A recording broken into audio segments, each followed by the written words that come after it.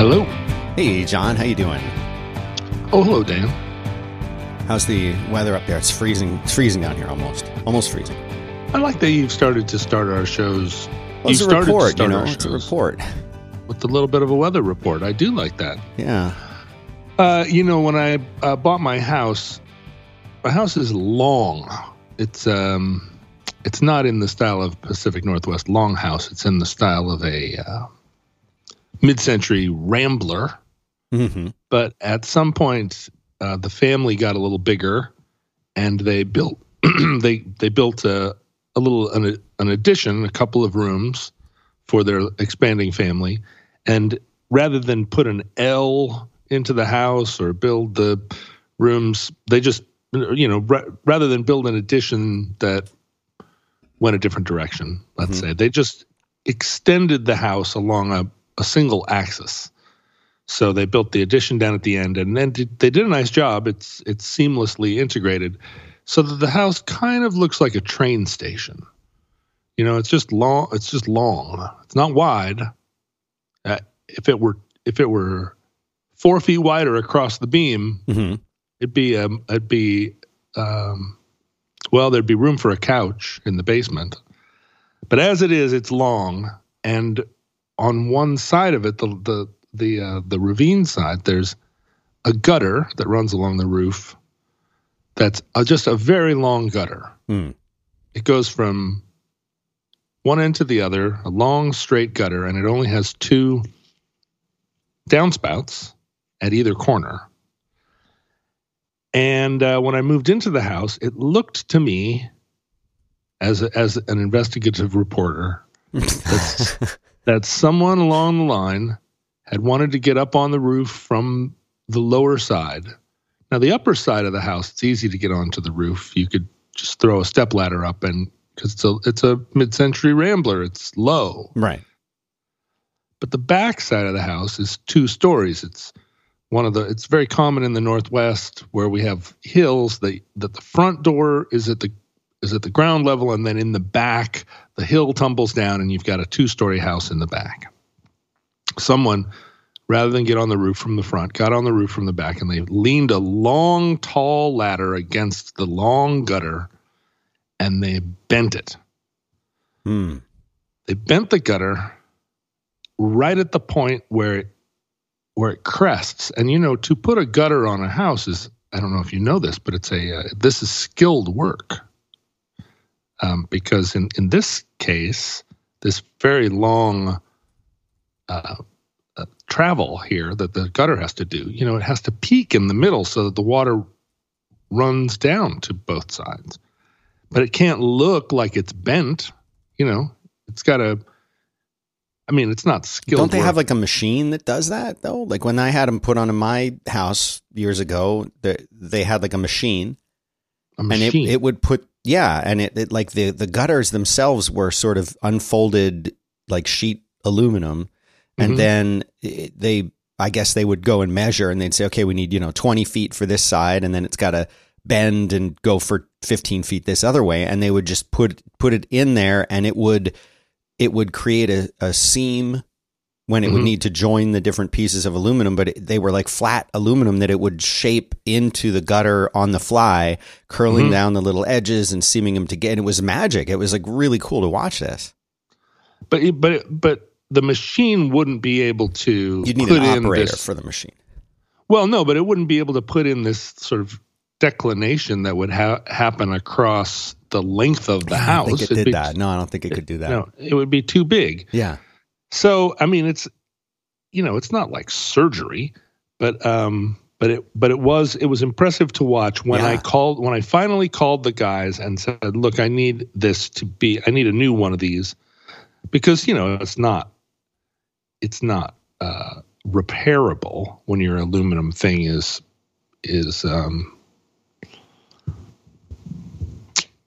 bent like that. So some guys came out, home handyman type guys, two guys. They didn't have a giant machine. They just had a truck. And but I think the truck had some capacity to do this bending that you're talking about. Yeah, this all happened inside the truck. Whatever was going on, the truck had the machine in it. Yeah, it's like very mysterious. It's like the machine that makes a star-bellied Sneetch into a regular Sneetch. Yeah, you put the Sneetch in one side, you get the star-bellied one on the other side. Yeah, or alternately, the machine will take a star off of a it can do that? Sneetch. I didn't know it could go in that direction too. Yeah, well, a later iteration of the machine. In case, because then star-bellied Sneetches, it becomes unfashionable. Yes. Yeah. So I had a gutter put on earlier this year because the old gutter, when it would rain hard, the water would spill over the gutter right in the center of the space. Oh yeah. And it was digging a hole in the ground.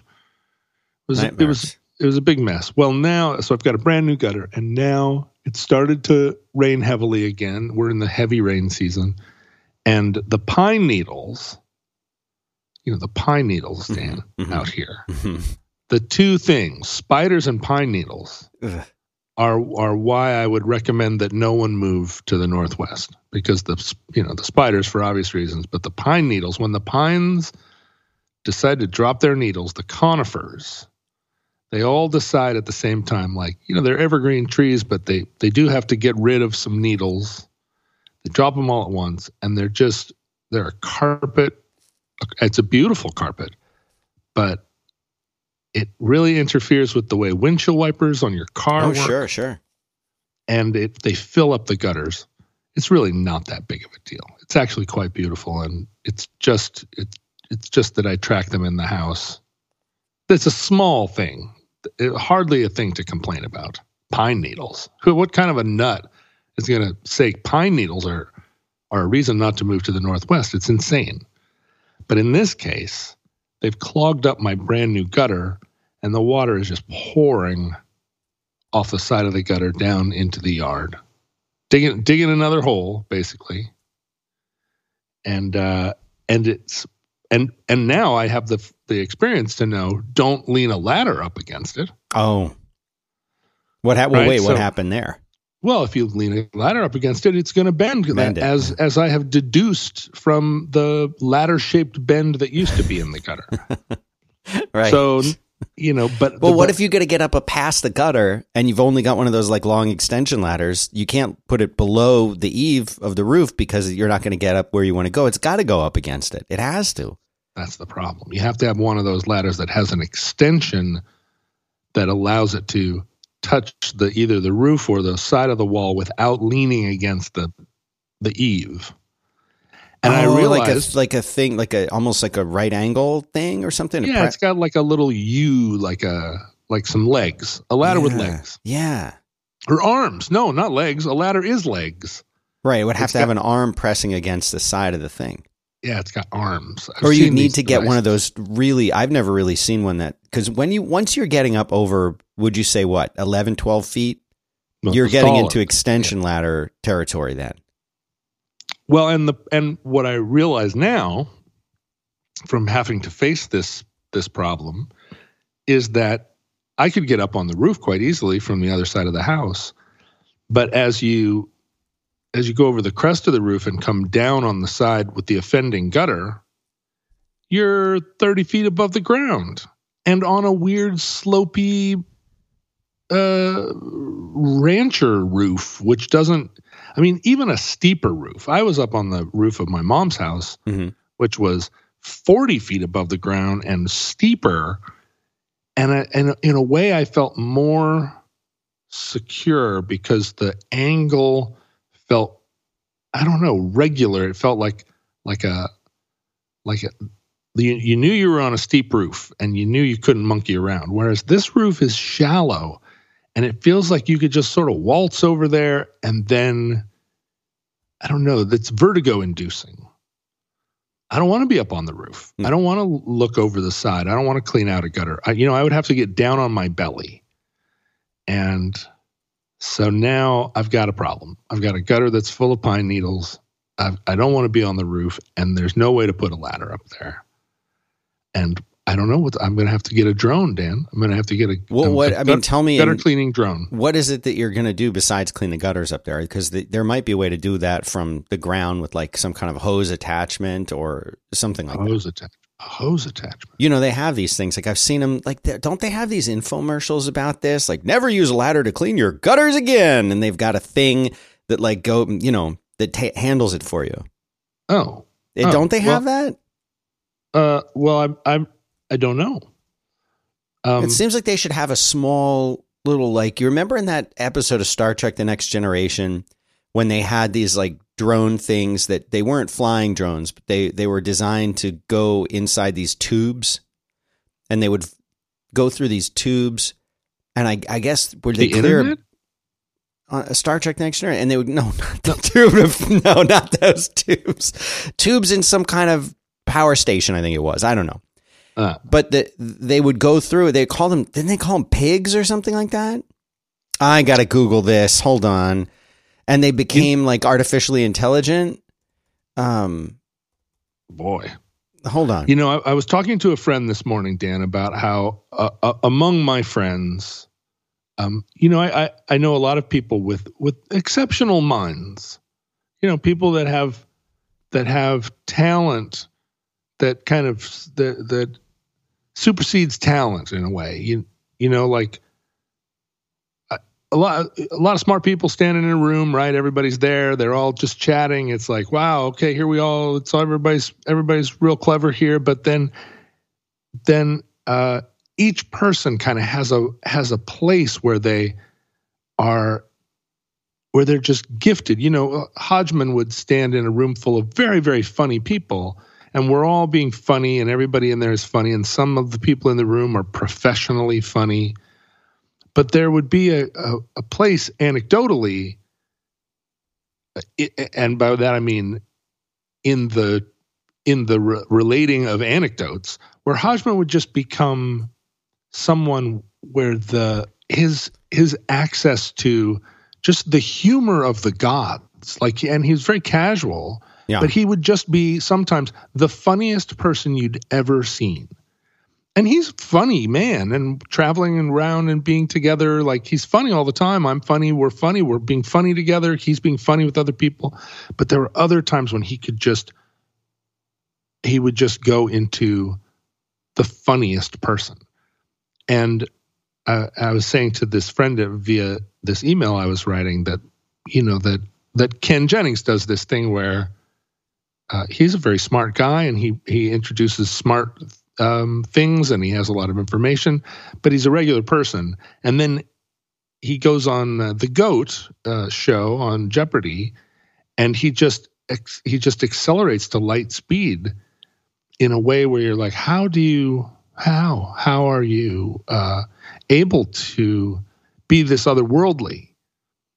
And in this case, in the case of this conversation, Dan, you are accessing levels of Star Trek Next Generation that I just don't have. I have no access to. I cannot scan to find the one where the pigs. The Enterprise arrives at Trias 7A to oversee a fledgling mining technology, a particle fountain engineered by Dr. Farallon. While on the planet, the crew observe the use of small machines called exocomps that Dr. Farallon claims can analyze a problem, replicate the correct tool to repair it, and learn this for future situations. During a test, one exocomp refuses to enter a tunnel. Moments later, a confined explosion occurs within the tunnel. Dr. Farallon, Lieutenant Commander Data, and Lieutenant LaForge investigate the exocomp, finding several more new electronic pathways in its circuits than they expected. Dr. Farallon, having encountered this before, would normally erase the unit's memory, but Data suggests that the unit may have exhibited self-preservation behavior and wishes to examine it further. Data asserts that if this is true, the exocomp should no longer be used on the particle fountain, but Dr. Farallon dismisses his claims and says that any delay will ruin the years of work she has put into the project already.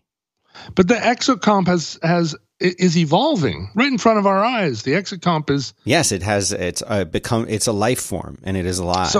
So in this sense, that particular exocomp is exhibiting what I was just describing, an exceptional ability to sense whether or not there's about to be an explosion in a tube.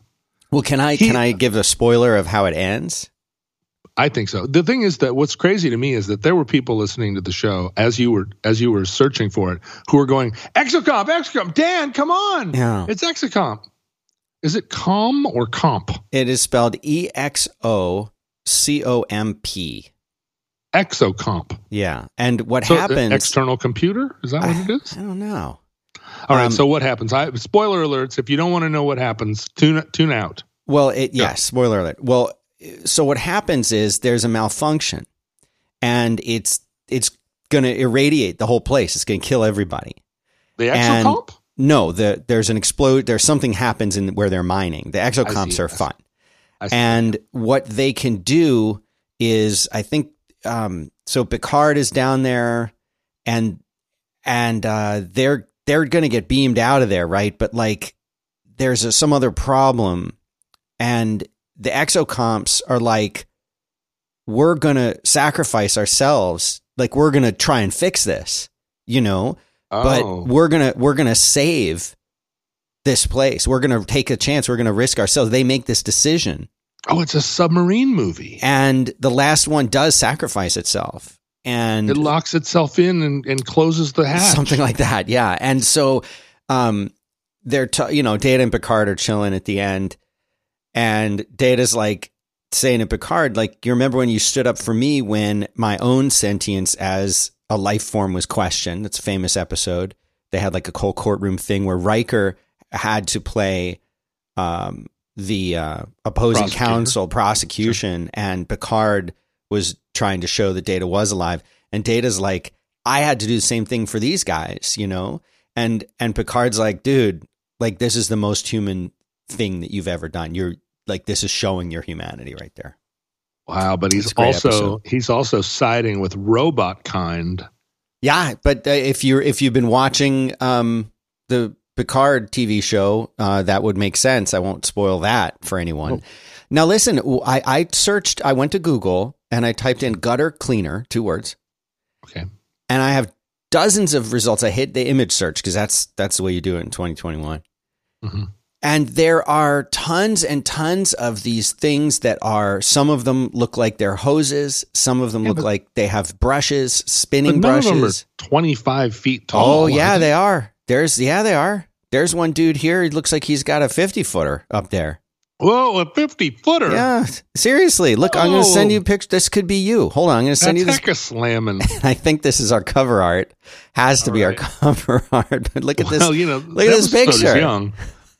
All right. It's just one picture. There's dozens like this. It's just one of them. And this could be you, John. That is a tall... That's a tall gutter cleaner. I don't think it's 50 feet, but I bet you that would work. I bet that would get me up there. Yeah, that's what I'm saying.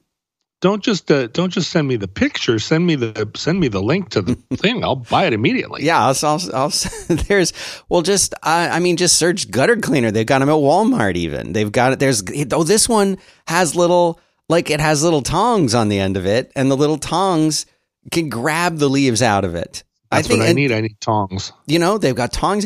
One has a spinning brush. I want tongs, but I want a sprayer too. Because, you want to flush. You want to flush. This one has an attachment that cleans the outside of the gutter too. I don't care about that. I don't think you want to get up on this roof because that's where accidents happen. The worst thing that could happen if you use one of these, I think, is your arm gets a little sore. They've even got a picture of some elderly person using it here. I bet. Oh, then let me get that one because ease of use is one of the things I'm looking for. I don't want goopy leaves and pine needles to drop on my head too. So there's going to be. I'm going to have to be careful about operator error. Yeah. But like having a home is there's a lot to it in the Northwest. Yeah, and you got to winterize. Don't you have to winterize and everything like? The outdoor faucets you do have to winterize, but that's all. Yeah, okay. There's nothing else that needs winterizing. And the windows in this house, some of them are single pane windows.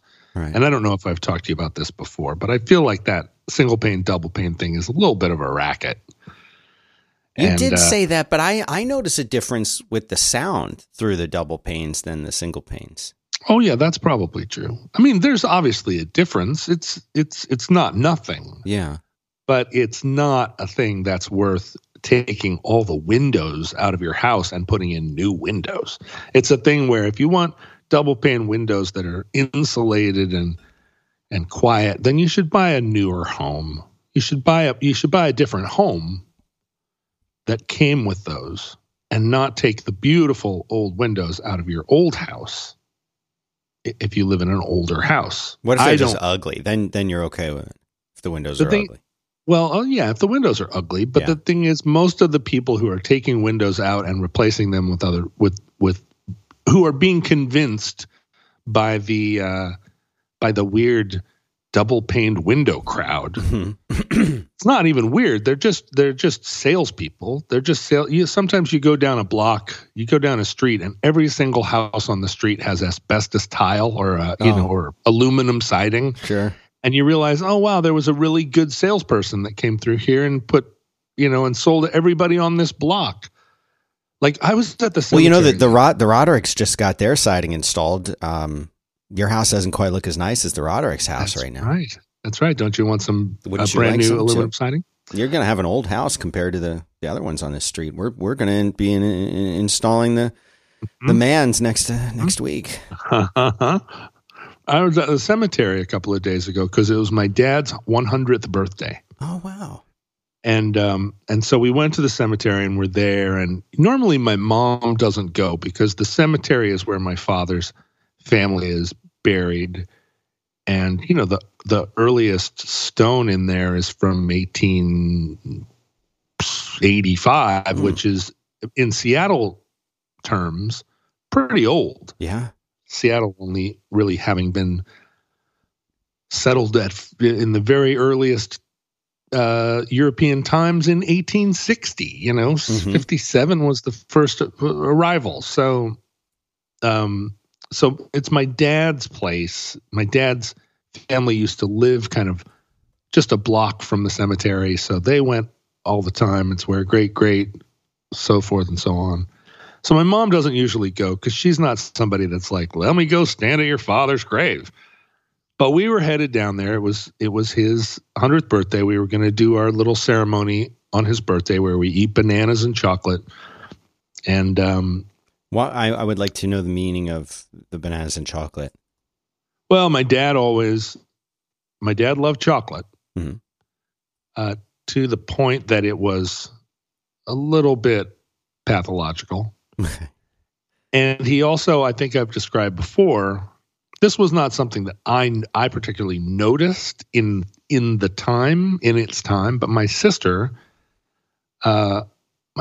said at one point, did you ever notice, or do you ever notice, because he was still alive at the time, do you ever notice that Dad thinks that a banana is a perfect food? And I said, I don't think I had noticed that. And she said, well, Dad wants you to have a banana. If you are leaving the house, Dad says, take a banana. When you wake up in the morning, you come downstairs, Dad says, want a banana? A banana is the solution to a lot of problems. Not any problem, but a lot of problems. The first thought my dad would have is, well, maybe you should have a banana. And that had never occurred to me, but my sister has very different perception.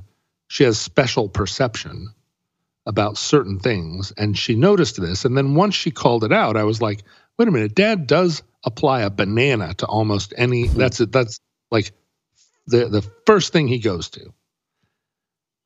And it's not like he carried a bunch of bananas hanging from his rearview mirror in his car or something. It's just a regular house with a regular number of bananas. He just, I guess every time he went to the store, he bought a bunch of bananas. And I've adopted that and adapted to it. I have always bananas, a little bunch of bananas. When I go to the store, it's a thing. I get some bananas, put them in, and then you have a banana. And so then have a banana became a code between Susan and me, where we're definitely like doing a head check to Dad. Oh, why don't you have a banana? Yeah, like that. If you're having such a bad day or whatever, have a banana. Sure. So then Susan started to, after Dad died, we would go to the cemetery and Susan would bring bananas.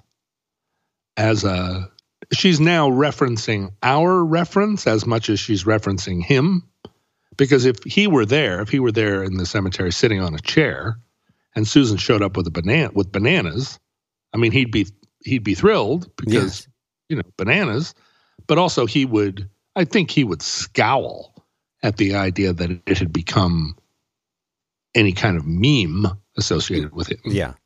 Whereas the chocolate, he would be like, yeah, chocolate. But if we were like, and also bananas, he'd be like, I don't know what that's about. But so now it's a thing, Susan's turned it into a ritual. And now I'm sure my daughter thinks that her grandfather was he was just some crazy person about bananas. But who doesn't like it? I mean, I was about to say who doesn't like a banana, but I actually know people that don't like bananas. They just don't like them. They're chalky, or there's a lot of reasons, I guess, to not like a banana when you really think about it. They're stringy. They're too green right up until the point where they're suddenly too brown. There's the perfect 6 hours where a banana is just perfect.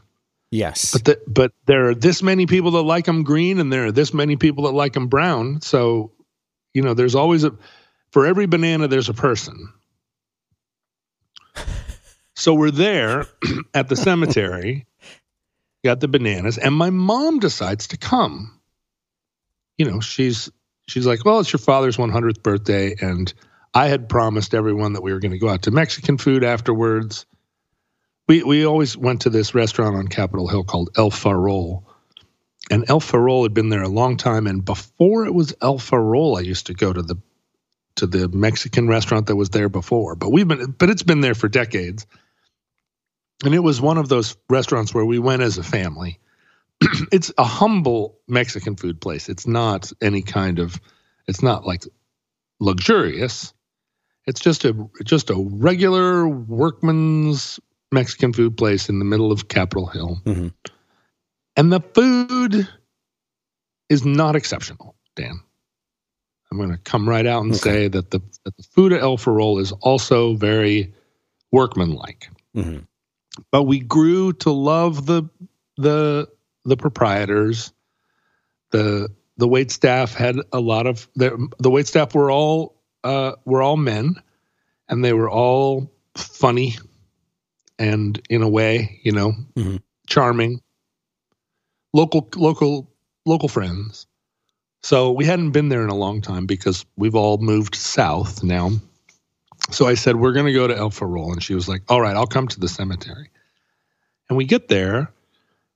And I don't know if I've told you this story, but when Dad died, they put a little, what they called a temporary stone, which was it's a stone, it's not like a piece of plastic or something. It's a stone that had his name and the date of his death carved into it, but it was temporary. It wasn't a headstone. Oh, sure. Okay. And the way the cemetery director explained it to me,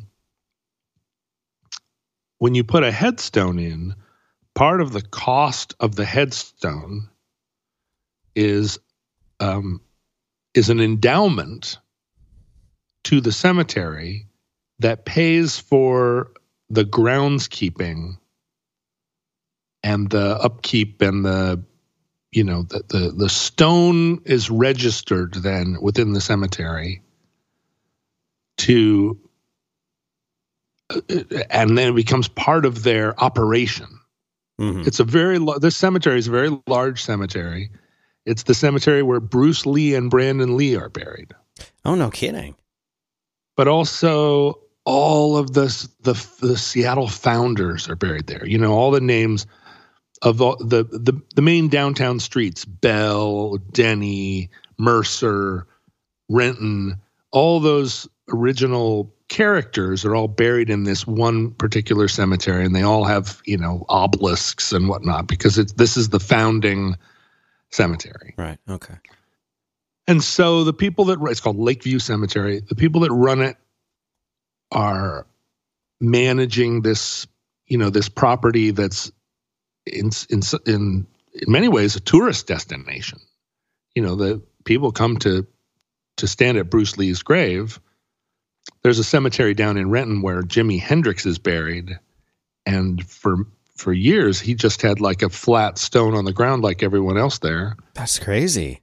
And it was, it became over time a pilgrimage spot, but it's way out it's not even in regular Renton. It's like in some weird South Renton that it's not near anything. So you would have to get there. You would have to know about it. This is back in the 80s where there wasn't an internet. So you would even have to know, you would have to conceive that Jimi Hendrix was even buried in the region. There was nothing about Renton that meant anything to him. It was just his father found a graveyard. It's weird where he's buried. But it was just a flat stone on the ground. So then you had to walk around this enormous cemetery in Renton, kind of wondering where Jimi Hendrix might be. And eventually, I went there once and we didn't find it.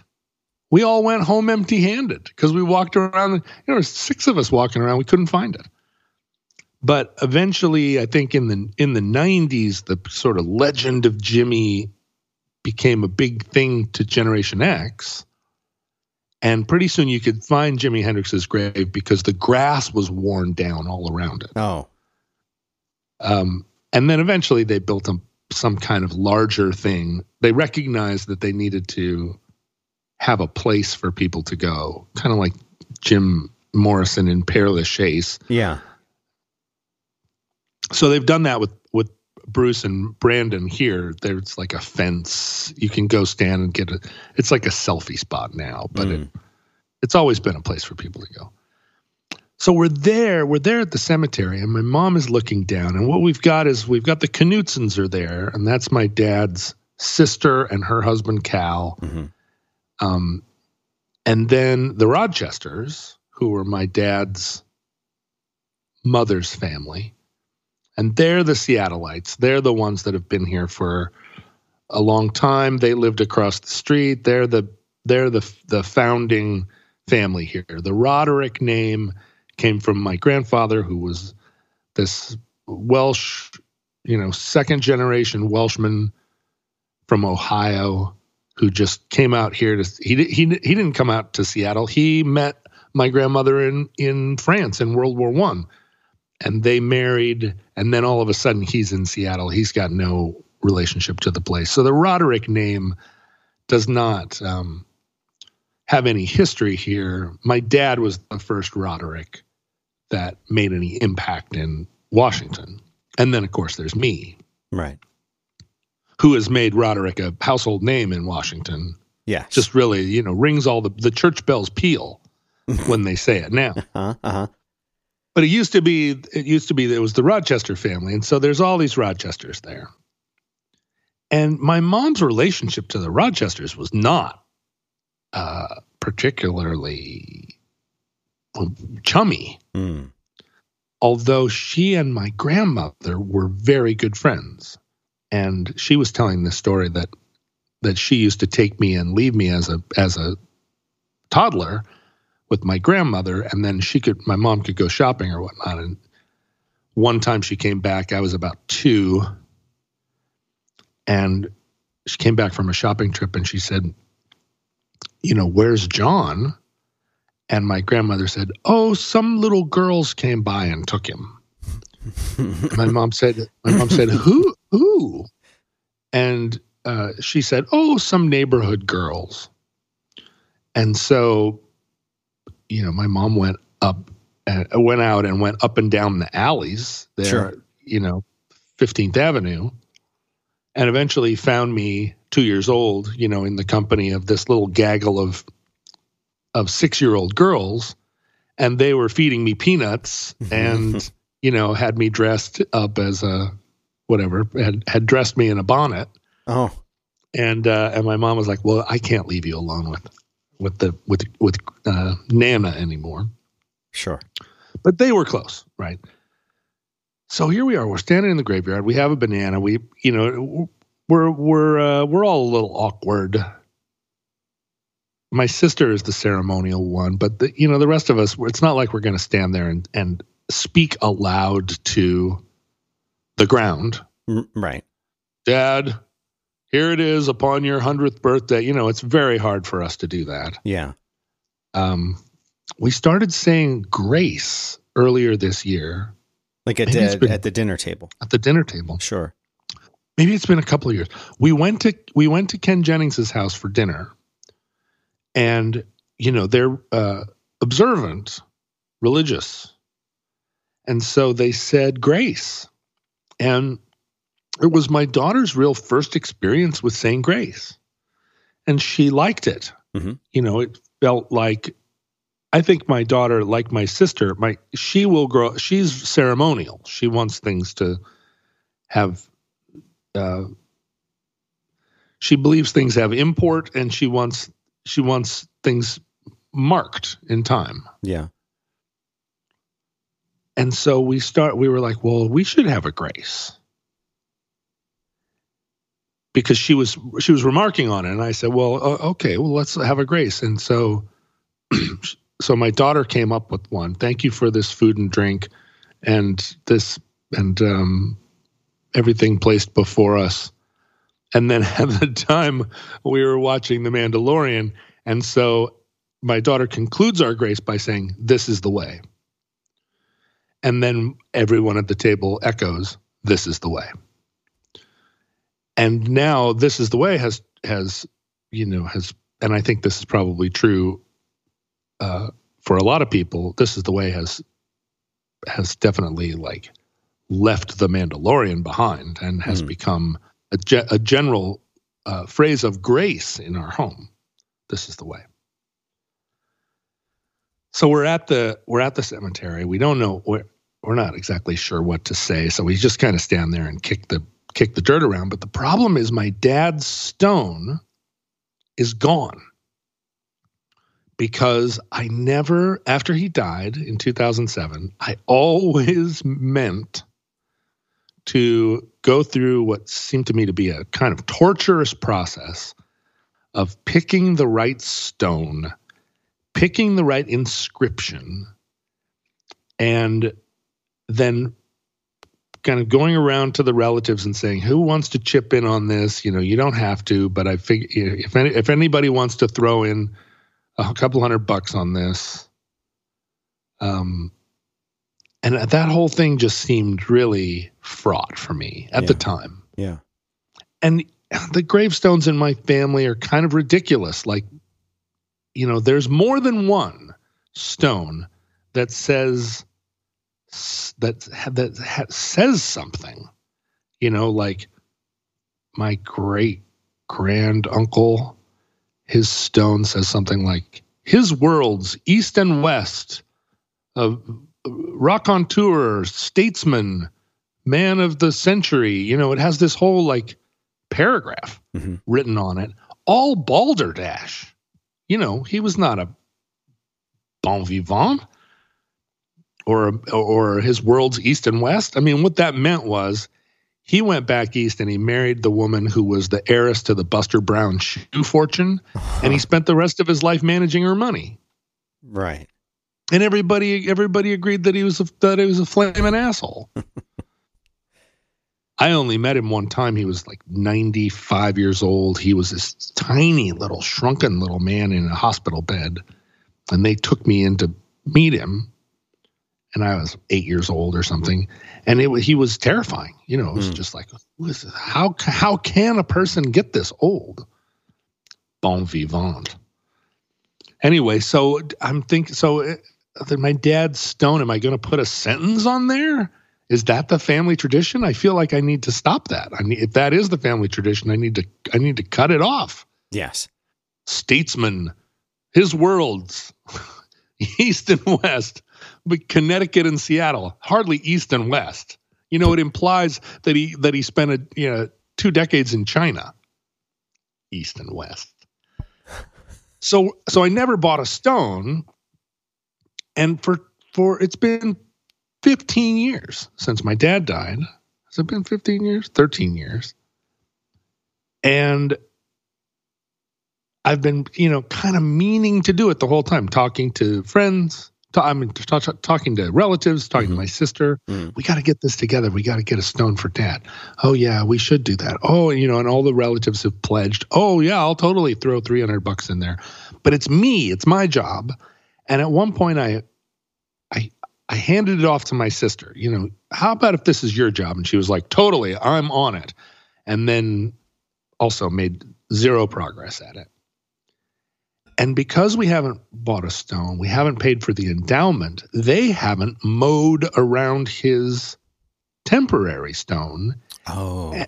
And they've mowed all everywhere else, and the grass all went on top of the stone, and it became dirt, and it grew over, and now it's gone. His stone is under there somewhere, but it's gone. Right. I mean, you couldn't see it. How do they know that it's like occupied? Like, I guess they have a chart. They have a chart. Yeah. And if you look at the map of the cemetery, the cemetery was platted in I don't know when, the 1870s, because some of those, some of the founders, including the people that got there in 1857, the ones that first washed up on the shore at Alki Beach, some of them are buried there. So this cemetery was kind of out in the sticks at the time. But they have this map, this beautiful map of the cemetery that has every plot in there. Yeah. And it shows that the original layout had these alleys, roads, and the cemetery itself has this beautiful network of roads. It looks like that one in Park Slope in Brooklyn, where, it's a place that you could just go for a lazy walk. It's big enough, and the roads twist around, and there's hills and dales, and it's a big place and a pleasant place to be. But at somewhere along the line, they decided that they were going to close some of these alleys and sell that land as new graves. Oh. Like in Poltergeist. Yeah, right. They were gonna build a swimming pool right in the middle. Right. No, they were gonna, because it's a cemetery, right? It gets crowded, and in the early days, sure, Mr. Mercer can build a mausoleum to himself, but later on, it's like, no, we got to get more people in here. Right. We have to change the rules a little bit, because these days it's kind of out of that. Nobody buries a body, or hardly ever. And so the new rules are, well, you can buy a grave, and you can fill it up with little canisters, right? You can put 6 different people in a little plot. They haven't changed the rules so that you can put 60 people in a plot, no. even though presumably they'd fit. But well, it's like a mass grave at that point. Yeah, right. And they have these mausoleums, kind of like they have in Los Angeles, where it's like a building, and you can have a crypt and put your people, I guess, basically in a file cabinet drawer. But we have this. Pause for a second. What is your take on what do you want to happen to your body after you've died, and what do you think is like a general advice on that? Like, do you want to be embalmed? Do you want to be in a coffin? Do you want to be cremated? Do you want to be in a drawer? What do you want? Well, for years I thought that what I was going to do is I was going to speed along Highway 1 outside of Big Sur, and at a certain point fail to make a corner and like go purpose, off the road. Or? Well, yeah, at an old age. So like an Eskimo would sort of walk out into the snow, and they'd never see them again, and they knew that it was just his time. He didn't want to be a burden on the family anymore. He was too old. He couldn't fish. And time to he'd just go out wait for a big blizzard to come, and that would sort of be his time to go. Right. Like that. Yes, like that. Okay. And I have to put an asterisk next to the word Eskimo, which apparently is no longer, or not apparently, it is no longer a word that we use to refer to Alaska Native. We just say Alaska Native. I mean, you're the person that should educate me on this. So so you can't say Eskimos anymore? No, there are a lot of different kinds of Alaska Natives, Inuits and Aleuts and Athabascans, and they are all distinctive populations, and we no longer use the encompassing term Eskimo to refer to everybody. Is Eskimo one of those groups that you're mentioning? Or is that just a completely wrong word that has no bearing on any of them at all? Well, now you've just raised a very good question, and let's just see what the world says here. Okay. I always think of it as a term that was used because there are many, many different Native American groups. There's the Navajo, Cherokee. I mean, that's just a few. Would this be like referring to all Native Americans as Cherokees by calling people native to Alaska Eskimos? Is it like that? Or is it just a word we don't say anymore because it's like, I don't know any of this? Yeah, the problem is there are Inupiats, there are Yupiks, and there are Aleuts. And the three groups, and the word Eskimo does not really mean any of those. It's like what does it say here? It says it means netter of snowshoes. Okay. So it just means someone who makes snowshoes. But there are like a lot of subdivisions of those three main. Oh, and those are just the coastal people. The Athabascan who live in the interior of Alaska are not even related at all to the seafaring people, the Yupiks, Inupiats, or Inupiat, Inuit. There are one of those is the encompassing word, and one of them is the specific word. I see. And then Yupik, and then Aleut. The Athabascans are related to the Native Americans that live in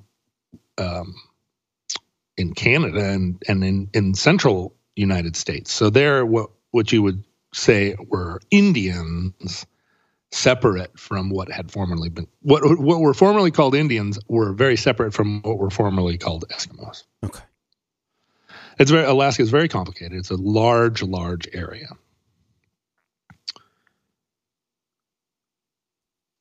Anyway. Yes.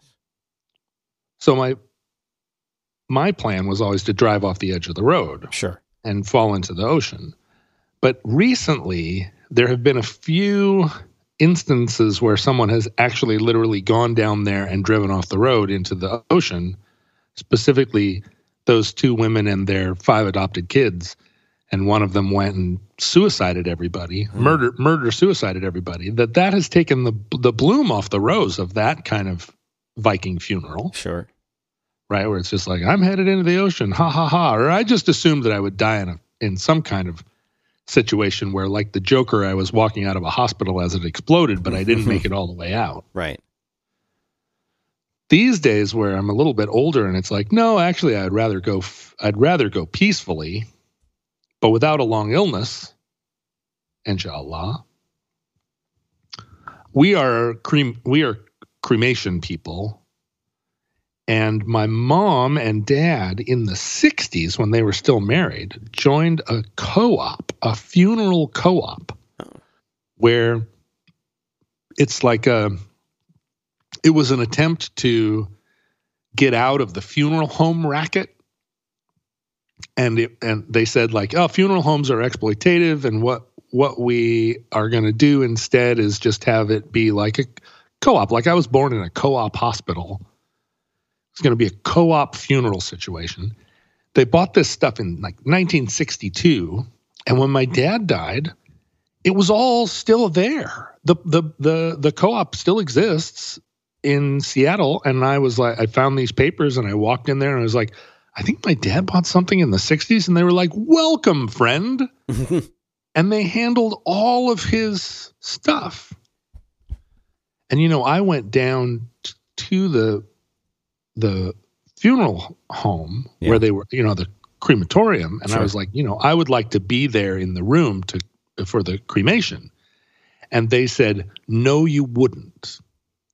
And I was like, well, yeah, I think I would. This is the ceremony. I want to be there when it happens. And they were like, you really don't want to be there.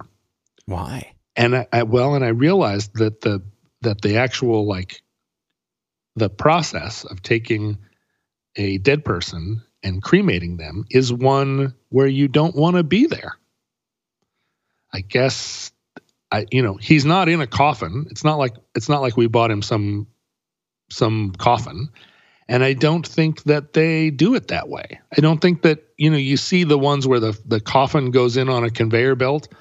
I don't think they do that, because when they hand you the ashes, it's not like a bunch of wood ash from the wood coffin that they burned. I think they put the body on a gurney and they... Why do they show it with the whole coffin going in? Is that just for the movies, or? Yeah, I think it's just for the movies, because you don't want to see the reality, which is that this person's been dead a few days. And there's a funeral worker who is accustomed to dealing with people that have been dead a few days, and the body goes into the burner, and then it burns. Right. And you, as a layperson, particularly if you're dealing with somebody that you love, you don't want to watch it. And it was explained to me in very gentle terms and then they said, and if you do want to be there, if after all of this you still want to be there, we have to get a permit. And it's going to cost you $500 extra or something, because we have to build a screen. Even if you wanted to be there, you couldn't be there for health reasons or something. You have to be a licensed crematoriist. So it's a health inspection thing. It's a HIPAA requirements. I guess so. Sure. I had my wisdom tooth pulled out at one point because I had an abscess, and I was recently, or a while ago? This is a decade ago, and I was like, I'd like to keep that. That's very unusual, right? And my dentist was like, well, it's actually a hazmat situation, and I was like, yeah, I know. It was a tooth that was inside of me like 10 minutes ago. I don't think it's not like I'm asking you to give me my liver. And she was like, all right. And she put it in a little plastic bag and let me have it. But when I had my wisdom teeth out, I put them in, I soaked them in bleach, and they got all, like, everything cleaned off. And I had them up until not that long ago. At one point I tried to, I think I was inspired, to kind of make them into earrings. Yeah, well, I was thinking of a necklace, and I tried to drill through them, but they're surprisingly tough. Like, a tooth is really tough. I didn't have a vice, but if I had a vice, I might have been able to do it. I think going around with a necklace of your own wisdom teeth around your neck, I think it's pretty badass. But you were already married, so maybe I was not. I was not married. I was 18, 19, 17. Oh. No, I was living. No, actually, this was high school. So I was probably 17 years old. Whoa! Who would call me now? I don't know, but I love that your ringtone is crickets. It's always been crickets ever since my first. I think that was in the first iPhone. They had the crickets. Yeah, that's pretty good. Crickets. Well, so no, we're cremator people, and honestly, my great grandfather's ashes, although they have a stone for him in this plot, it doesn't say bon vivant. But according to my dad, they actually took his ashes and sprinkled them under the holly tree that was in Volunteer Park across the street from their house. And they lived on 15th Avenue, and right across the street there was a holly tree, and that became grandfather's holly tree. And although he had a stone in the neighboring cemetery, which at the Volunteer Park and the cemetery are right next to each other, and they would go over there and, I don't know what, tip their hat. But really what they did was the holly tree was where grandfather was. And my dad said when they were little boys, they would go over there and stand at attention and salute. So my dad said, well, what I want is I want some of my ashes sprinkled in the middle of Lake Washington, some of my ashes sprinkled on the top of Mount Alyeska in Alaska, you know, and then he had all these other things. So I want some of my ashes on the top of Mount Susitna, all this stuff. And my sister at some point said, Dad, do you really want your ashes on the top of Mount Susitna? You know, Mount Susitna is this mountain that you can see from across all throughout Anchorage. And my dad used to have an office where he looked out the window and there was Mount Sioux. And he got this idea that he wanted his ashes up there, I think because his childhood friend Brock Adams, when Brock's mother died, she wanted her ashes sprinkled on Mount Susitna. I have no idea why, because they were Seattleites. Right. So Brock Adams's mother had her ashes delivered to my father. And my father, who's a small plane pilot, was supposed to get up in his airplane, fly over Mount Susitna, and sprinkle Brock Adams's mother on the mountain. Well, for years, Brock Adams's mother sat in an urn in my father's office. She could see Mount Susitna out the window. And I used to say, Dad, this is something, you know, you have incurred this responsibility. Aren't we going to take Brock Adams's mother up and drop her on the mountains at some point? And Dad would say, oh, yeah, I'm going to, you know, got to get around to that. As far as I know, he did it at some point, but he didn't invite me. And that seems weird to me because who else is going to do it? You know, he's flying the plane. Who went up with him to dump Brock Adams's mother out on Mount Susitna? I don't know. And knowing a little bit about ashes, you know, if you opened the door and opened the urn, I don't know what's to keep those ashes from just filling up the compartment of the airplane. It's not it's not uncomplicated. So Dad had all this, I want to be there, I want to be there. And so when I was putting him in the cemetery, I actually opened the urn and you know, sensitive to the idea that I was going to put him in Lake Washington and on the top of Mount Alyeska. And he actually said, and some under the holly tree where Granddad is buried. Well, for me, that's just like, well, first of all, it is 100% illegal to sprinkle your dad's ashes in Volunteer Park under the holly tree. That's not, nope, there's no permit they're going to grant you for that. So that would have to be a middle of the night mission. So I took a little urn, a smaller urn, and I put some of my dad's ashes in the smaller urn. And in the smaller urn, I think I put his pilot's license and a couple of pieces of chocolate, no banana.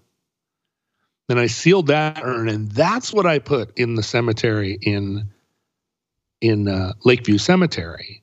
Some portion of him. The rest of his ashes, I have to say, like Brock Adams's mother, I still have in an urn because I haven't gotten around to taking him up to Mount Alyeska and out on Lake Washington. I mean, I should do these things, but in the meantime, I feel like he established a precedent with Brock Adams's mother that I should, you know, that it's not a bad thing to have him here. He was under my piano for many years. You know, he just kind of moves around. He's in the space. He's looking out the window, and maybe Mount Susitna is a little bit further away. So the space in the cemetery where his stone wants to be is actually in what used to be an alley that they vacated and put in graves. Because the family plot, the Rochester plot, fell into the hands of my Uncle Junius. And although there are many, many, many spaces there left for family members, Uncle Junius, in managing the space, Junius is kind of a problematic figure for me. Junius said, "Oh, there's not enough, I need to save that space for my great-great-granduncle niece, my great-great-grandniece, a person who hasn't been born yet." Junius is just weird. He's weirdly greedy or weirdly, what the hell is he talking about? He is the son of the younger of the three siblings that had inherited this space. My father was the senior. He should have absolutely had control over this, but Dad wasn't interested. Anyway, Junius made a fuss. And Dad, rather than deal with Junius, bought his own plot in the alley. Whoa. And the alley isn't an alley. There are stones there. And it's 10 feet from the rest of the family plot. 10 feet to the west and probably 10 feet to the south. So 20 feet, or whatever. Somebody can do the math. Whatever the hypotenuse of that is. He's over there in the alley.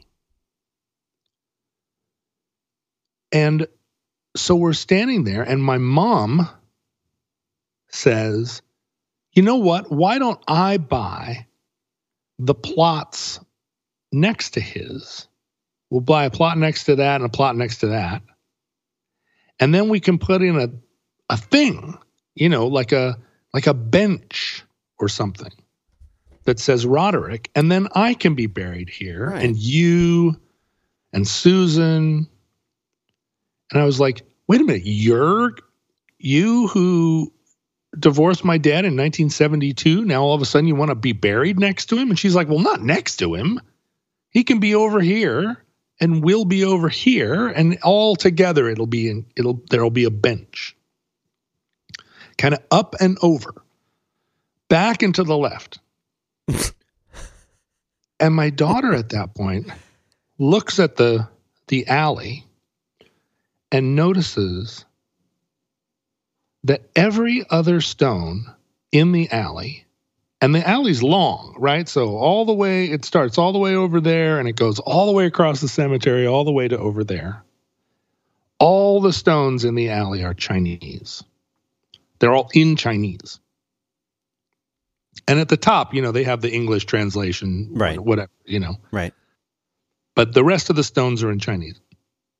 And there are a lot of Chinese people buried in this cemetery because the Chinese were very early arrivals to Washington. They were a very large community in Seattle. And so this cemetery is also a big Chinese cemetery. But the Chinese part of the cemetery, it's kind of disseminated widely. It's not like there's a corner of the cemetery that's Chinese. There are Chinese people all throughout the cemetery. Right. But they tend to be kind of buried in family groups, or you'll walk along and you'll suddenly be in a Chinese portion of the cemetery. But in this instance, it's just one long line of Chinese graves right in between, right in the middle of an older part of the cemetery where there are no other Chinese graves. So they're not clustered. They're in a long, straight line. And we realized when they vacated this alley and made it available for graves, some aluminum siding salesman went to the Chinese community and said, "Hey, big opportunity here," and probably spent a couple of weeks in Chinatown and sold all of these graves, the grave sites, to Chinese families. Like, "Hey, the Rodericks are getting aluminum siding here. Do you want to not be in on this great opportunity to be buried in Lakeview Cemetery?" And I think nothing pleased my dad more than that not only was he back and to the left of the family, so he could see the family. They were his Mount Susitna. He was there. When you're standing at the Rochesters, you can look over and see where the Rodericks are, but they're not quite there. They're over here in the alley with all the Chinese.